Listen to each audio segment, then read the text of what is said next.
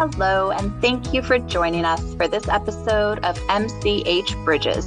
I'm your host, Mara Leahy, Program Analyst in Child and Adolescent Health, and this is MCH Bridges, the official podcast of the Association of Maternal and Child Health Programs, also known as AMCHIP. AMCHIP hopes that MCH Bridges will help our listeners create new connections to maternal and child health leaders, organizations, and ideas, as well as inspire and guide listeners towards actions that will improve the systems that impact MCH populations. MCH Bridges aims to lift up stories and people from the MCH field by centering the voices of the public health workforce, people and communities most impacted by inequities, and individuals and families with lived experiences. Welcome back to MCH Bridges. This episode, we are talking about the COVID vaccine. Specifically, we are diving into the challenge of increasing COVID vaccinations among adolescents and young adults. And now that the vaccine is approved for children ages 5 to 11, how those in the public health community can build trust and confidence in the vaccine's safety with parents and caregivers. Let's go ahead and have our guests introduce themselves. Hi, my name is Abby Melton. I am a teenager from North Carolina. I am a member of AMCHIP's Youth Voice Amplified Committee, and I'm also a co-leader of the North Carolina Division of Public Health's Youth Health Advisory Board. My name is Ben Hoffman. I'm a pediatrician based in Portland, Oregon at Oregon Health and Science University, and I'm the state Title V director for children and youth with special health needs. And hi, my name is Kate Robinson. I am a parent of 2 children, a proud parent of one who is medically complex, and I live in Austin, Texas. Great. Thank you all so much for those introductions, and just thank you for being here with us today. Now, before we dive into the topic of COVID vaccines, we wanted to take a step back for a moment. The COVID-19 pandemic has taken a toll on all of us in different ways. Let's talk a little about the effects the pandemic has had on you, your families, or the systems that you work in. What would you like public health and maternal and child health professionals to know about how the pandemic has affected you and your loved ones? Let's go ahead and start with Kate for this one. Yeah, I think it's almost impossible to overstate the amount of stress that parents are under, especially in this stage of the pandemic. We are fatigued and exhausted and scared. And we're at a place where it feels like it may not end. And certainly the normal is shifting. And it's an incredibly challenging time, I think, to be parenting and, not just to lose the security financially, but to lose pieces of community and people in our lives. And it's a lot of layers and layers and layers of intense stress. So I think just being aware that parents, a lot of us are at a 9 out of 10, and you don't want parents at a 10. You don't want them anywhere a 9. But I don't think you can overstate the challenge. Thanks for sharing that, Kate. I can only imagine what this has been like for you all. And so I really appreciate you sharing. Ben, did you want to go next? Sure. So I will echo what Kate said. In my role as a pediatrician, working with lots of kids, lots of families, lots of parents, the stress on everybody has been just incredible. And we've seen that manifest most horribly in the behavioral health crisis that we find ourselves in. Prior to the pandemic, it was estimated that 1 in 10 kids suffered from a diagnosable mental illness and 2 in 10 adolescents. And we have seen that just explode as everybody is dealing with the stress and the difference in access to resources and things like that. And one of the good things that I have seen is the ability to actually to do virtual visits on the up and up. It's made that part easier. I think the impact on schools and what that has meant for the well-being and resilience of kids and families, that to me is among the saddest losses. Is we've essentially all lost a year of what, of optimal brain development and learning for kids, which I think we're going to be paying for as a society for a long time. Thanks for sharing that. It's scary, I think, when we think about that loss and also just the kids' mental health, adolescents and young adults, how their mental health is deteriorating. But that's why we're talking today, because, we have a solution that can get us back to that. Abby, do you want to round us out and share some of your experiences? Yeah, totally. So obviously there's a physical difference in schools with masking and social distancing. It's easy to take that, and now we feel kind of like out of touch with one another because we physically cannot come in contact, but we can't really get as close as we used to. There's that physical barrier, and it has led a lot of people to feeling like isolated from their friends, isolated from people they previously had close relationships from. Plus that year of mainly virtual learning from a lot of people really put some barriers up to kind of like those formative relationships. Also, one thing I've noticed, especially in my high school, is it's really exacerbated a lot of rifts between people. Like right now, we're living through a really tumultuous social climate. And at a school where a lot of youth are more politically active than they've ever been, and it's like a lot more cynical than we've ever been, you're with their mask, you're really kind of wearing a symbol of your political affiliation on you. So that's been something I've been observing in my school a lot. No, thanks for sharing that. And I think that's one thing we've seen, month after month after month is just the unnecessary politicization of all of this when we should be working together to try to get out of this. So thank you all so much for sharing. Next, we're going to shift gears a little bit. So each of you brings a unique perspective to the table during our discussion today. I'd love to hear more about your experiences regarding COVID vaccines for children and adolescents. Ben, could you tell us what you're seeing from a healthcare perspective? Yeah. So what we've seen as each iteration of the vaccine has rolled out, there are a lot of families that are really impatient and really excited. And they're fairly easy to get. In the weeks leading up to the approval of the vaccine for 5 to 12-year-olds, I was getting 6 to 12, contact about, what was my opinion, what should they do, that kind of people with questions. I spent last night at a vaccination clinic. And people were lined up. We had, people, there are a lot of families that are really excited about this, including a lot of families of kids with special health needs. I think the families that have reservation, the questions are around just the quality of the science and the trustworthiness of the analysis. And I feel like there was not due diligence done on the early end of the vaccine development to instill confidence in the way that it deserved. What I have told parents is that we know, I can be as confident about this vaccine as I can be about any of the other vaccines that we have, because not only do we have good science that underpins it going to the adults, but we have the experience in the adults. And the biggest question mark I think many of us had was around just making sure that the dosing differences for the younger kids was optimal. But again, looking at it, I think we know as much as we need to know. And I really urge parents and caregivers to not be afraid of it. I live in the community in which I live. We have the highest proportion of generally unimmunized kindergartners in the country. So this is a place where there's a lot of skepticism around vaccines. And part of my routine practice is dealing with people who are hesitant or frankly hostile sometimes towards vaccine.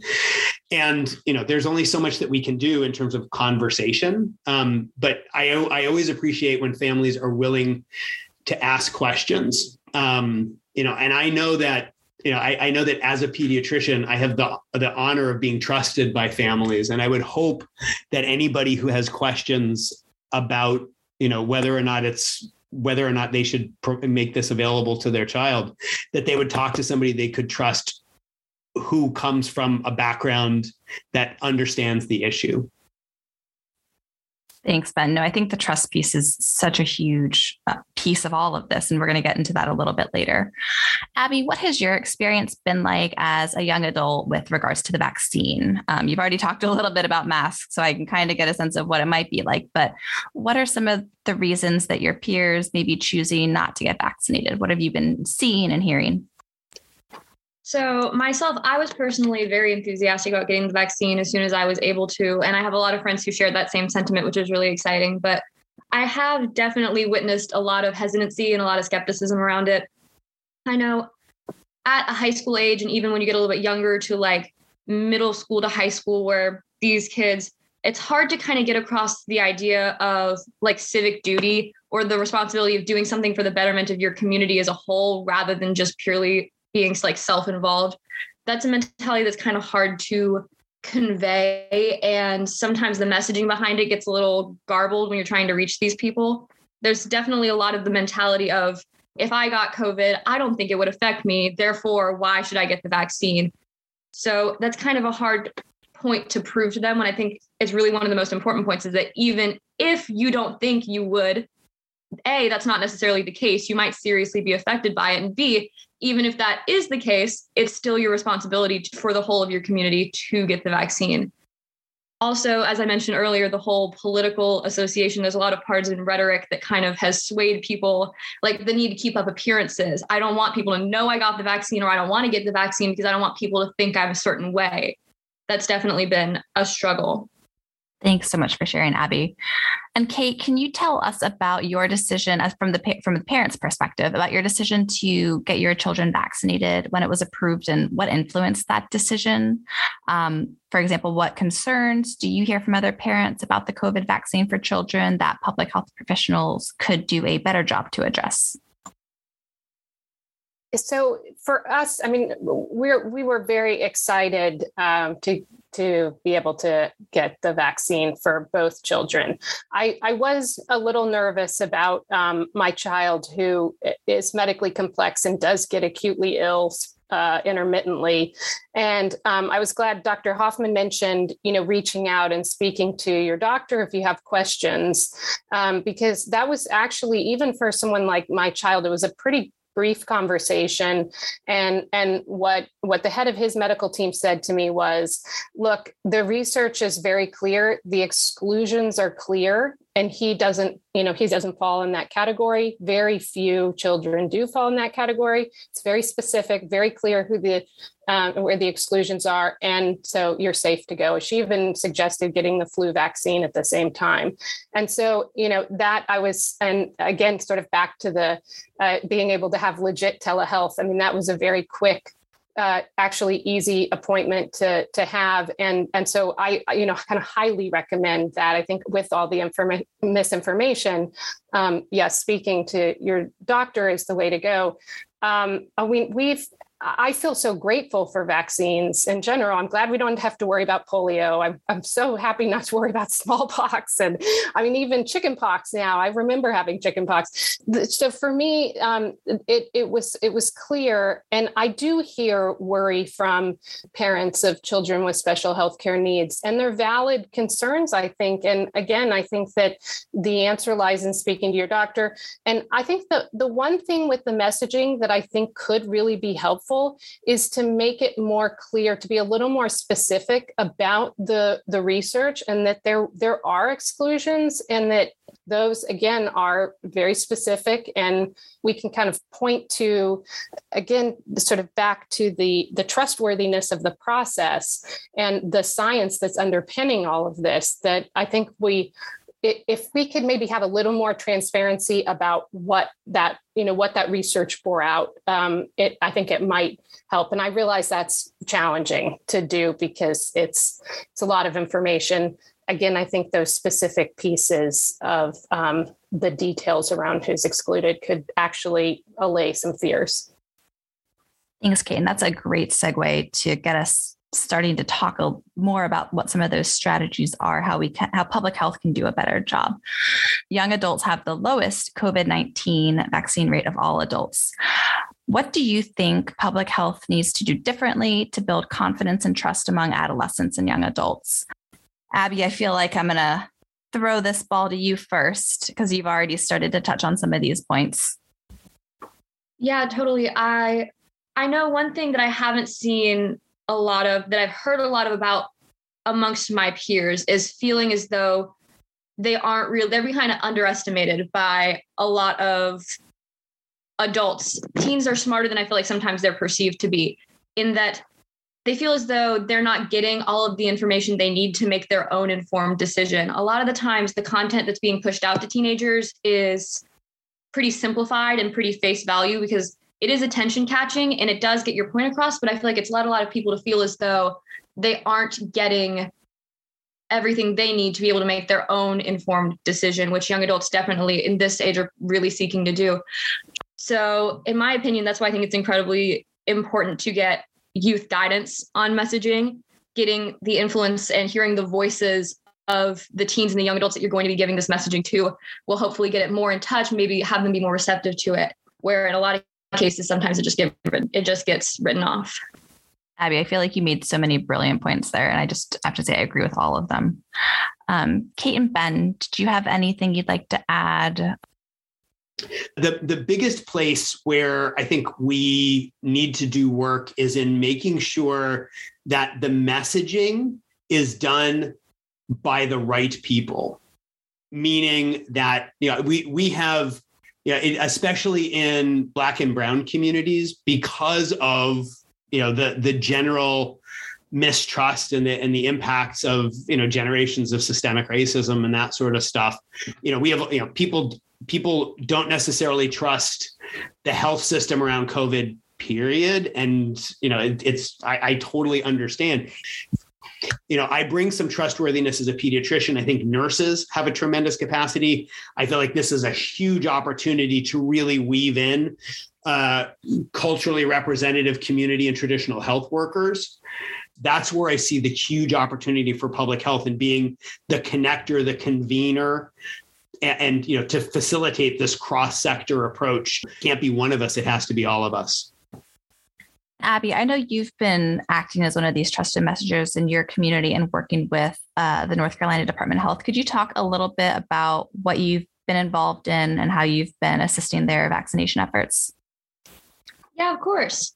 With the Youth Health Advisory I'm a part of with the Division of Public Health, we've worked really closely with a social media team recently, because that's a really great way to get information out to people my age, is through social media, if only it can be delivered by reliable sources, which we've hopefully been able to create content that is from a source with a reliable distributor of information. They can also capture people's attention. We recently posted a picture that has been one of the most liked pictures on their Instagram in recent months, maybe even the past year, which has been really great. I've also done a lot of outreach through my school in terms of kind of starting up like efforts to take polls and get more information about where our community kind of stands on the COVID vaccine. And it's been really important to work with school administration on that, because I know a lot of people, sometimes it can be really valuable to hear it from someone your age, not just the school administration. So being able to collaborate with them on their efforts has been really, really helpful. Thanks, Abby. There's been a lot of discussion in the news and on social media about the COVID vaccine for younger children, as well as a lot of misinformation and anti-science aggression about the safety and efficacy of the vaccine.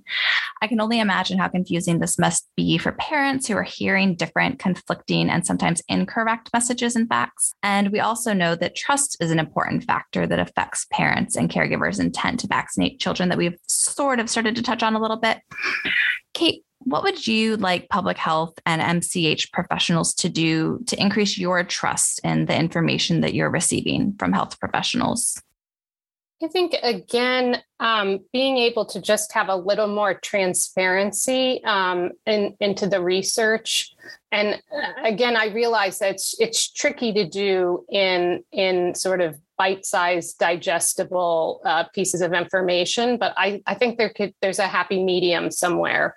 I mean, frankly, I think more partnership, like I know that the Ad Council is doing a whole campaign, but I mean, we have brilliant marketers in this country, like amazing, I mean, we can like the Geico commercial people or whatever. I mean, we just have like, incredibly entertaining, thoughtful advertisers. And I just feel like being able to kind of partner, and I know some of this is being done, but I just keep thinking, sort of wishing for that sort of a flavor married with the science.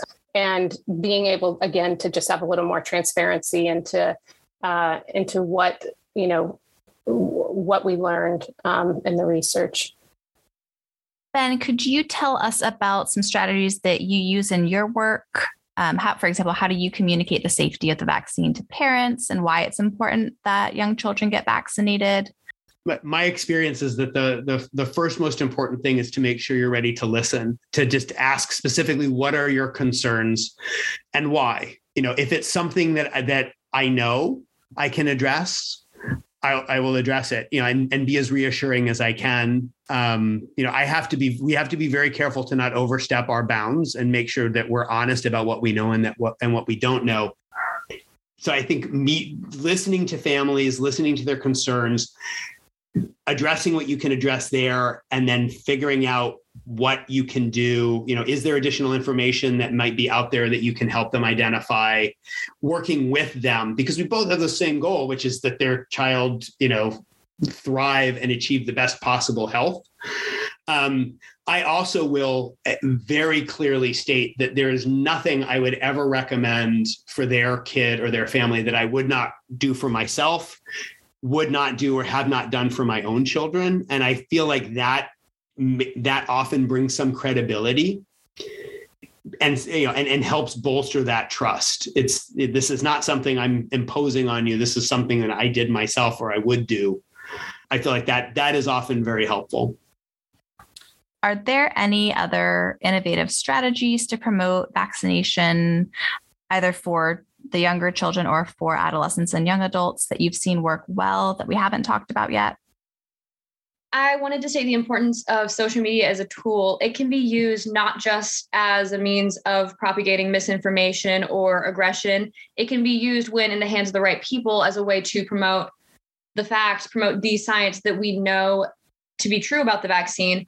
And I believe it's one of the most important ways to get in touch with teenagers about it, because teenagers a lot of the times aren't the ones watching the news or reading the science journals. We're the ones who see the Instagram infographic on the Explore page and click and scroll.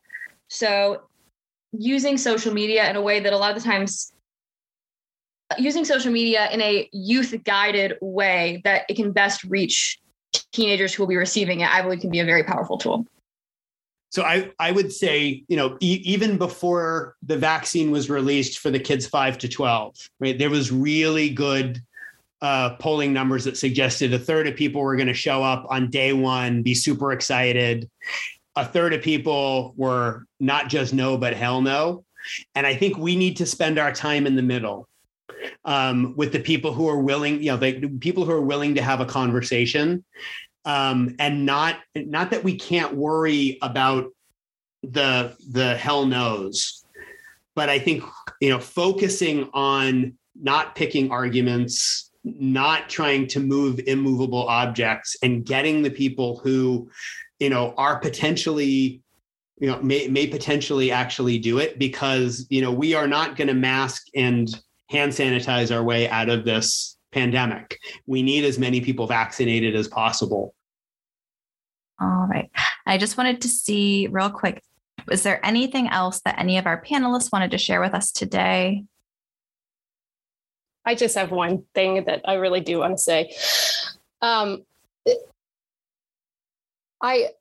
guess because I guess what I want to say is that the sort of desperation I have felt in this pandemic, and that I've felt as a mother of a kid with a complex disease, is just something I would never wish on anyone. And that when we've kind of been through that, the life or death moments, and you're lucky enough to get to a place of relative safety and stability, you do anything to not have to go back there.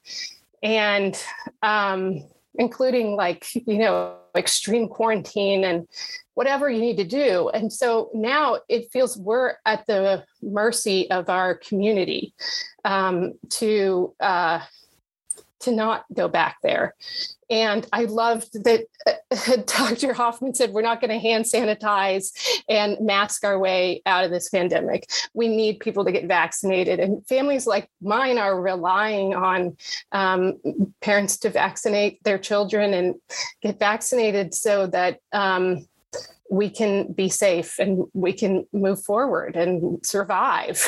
And so I just sort of feel like begging people to do that and to know that the science is very real. It is safe and effective. And if we do vaccinate, we can get out of this pandemic. And yeah. Thank you so much, Kate. It's hard to believe that we're still in this and that I feel like we haven't been better humans to each other when we can. Well, I just want to thank all of our guests one last time for sharing their time, their thoughts and experiences. Being here and talking with you all and just listening to you all speak has me feeling, we have a lot of work to do still, but I do feel optimistic that we can get through this and protect our children and our young people, which is protecting our futures. Thank you all for joining us for this episode of MCH Bridges. We kindly ask that you take a few minutes to fill out a quick feedback survey at bit.ly/MCHBridgesPilot. Let us know what MCH related topics you're interested in and who you want to hear from on future episodes. A link to the podcast feedback survey, as well as a transcript of this episode, can be found online at www.mchbridges.org. For those interested in learning more about strategies for increasing COVID vaccinations among adolescents and young adults, and for communicating with parents about the COVID-19 vaccine, we've shared several additional resources in the description of this episode at our website. Be sure to follow AmChip on social media. We're on Twitter and Instagram at DC_AMCHP. We hope this episode created some new connections for you. Stay well, and I hope our paths cross on the next MCH Bridges.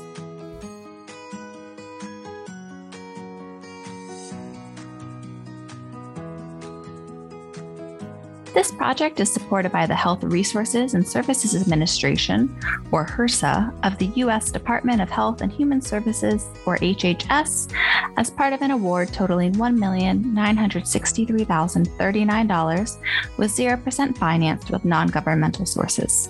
This information or content and conclusions are those of the author and should not be construed as the official position or policy of, nor should any endorsements be inferred by HRSA, HHS, or the U.S. government.